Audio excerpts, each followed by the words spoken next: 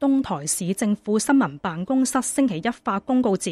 衛健委證實東台市人民醫院近日為腎病病人洗腎之後，其中69人喺4月同埋5月間感染丙肝病毒，表示事件由醫院感染管理制度落實唔到位等引致。當局已將涉事醫院嘅院長、副院長同埋黨委書記免職，同時對其他相關責任人嚴肅處理。公告又指，院方已經嚴格依照專家制定嘅治療方案，對所有丙肝病毒感染者進行藥物同埋相關輔助治療。目前所有患者病情穩定。本台星期一致電市衛健委查詢，當值人員表示病人集體感染丙肝病毒嘅具體原因仍然需要時間調查，暫時未有結果。又指丙肝病毒係可以治癒，呼籲大眾無需緊張。我們院長直接撤職了，現在情況是在進一步的調查，最終的結果還沒有出來。如果有新的情況，我們官方還是會通報的。現在都是在統一的治療的。丙肝它是可以治癒的呀，具體的那個我們要最後有最終的調查的結果。國家這一塊，它還在調查呀。本台致電涉事嘅醫院，希望進一步了解情況，但係院內多個部門嘅電話唔係接唔通，就係冇人聽。北京大學醫學部免疫學系副主任黃月丹對本台表示，呢次事故可能起源於病人共用肝素，肝素係洗腎嗰陣用嚟預防血栓形成嘅一種抗凝血劑，估計醫院為咗經濟方面嘅考慮，而要求病人共注射同一支藥物，而造成交叉感染。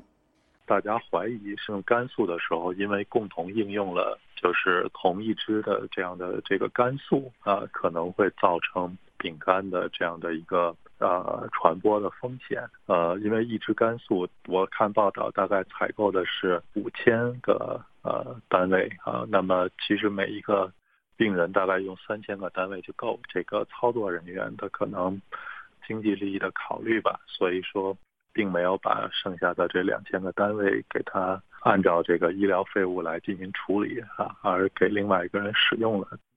本身患有肝硬化嘅北京維權人士胡佳表示，感染丙肝病毒嘅人服藥雖然可以控制病情，但係唔可能完全根治，嚴重嘅就會演變成肝硬化，係有好大嘅死亡風險。佢指喺呢次事件中只有69人感染，懷疑當局對病情有所隱瞞。就這個東西你只能把它控制着，但是它無法痊癒。感染上了你基本就是終生性的，這個終生性大大降低你的生活品質。它那個丙型肝炎有時候有些併發症是非常麻煩的，就是那個藥極為昂貴，透析的這個流動性很強。這次你爆出了69個人，它可能有許多的人在這透析過，有的是長期透析，有的是那個短期透析，那麼這些人其實都帶有風險的。丙肝病毒主要經血液、性接觸同埋母嬰傳播，並會引發丙型肝炎。患者初期症狀較輕或者冇症狀，其後可以演變成慢性丙肝，甚至係肝硬化同埋肝癌。據內地媒體報道，有學者統計喺1996年至2016年曾經發生17宗丙肝感染事件，其中10宗都係透過洗腎感染，多宗集體感染嘅調查報告均指出，內地多間醫院喺管理方面出現漏洞，特別係多次使用器械導管等醫療用具，加上醫護人員唔按規定操作，導致病人感染丙肝。自由亞洲電台記者黃樂圖報道。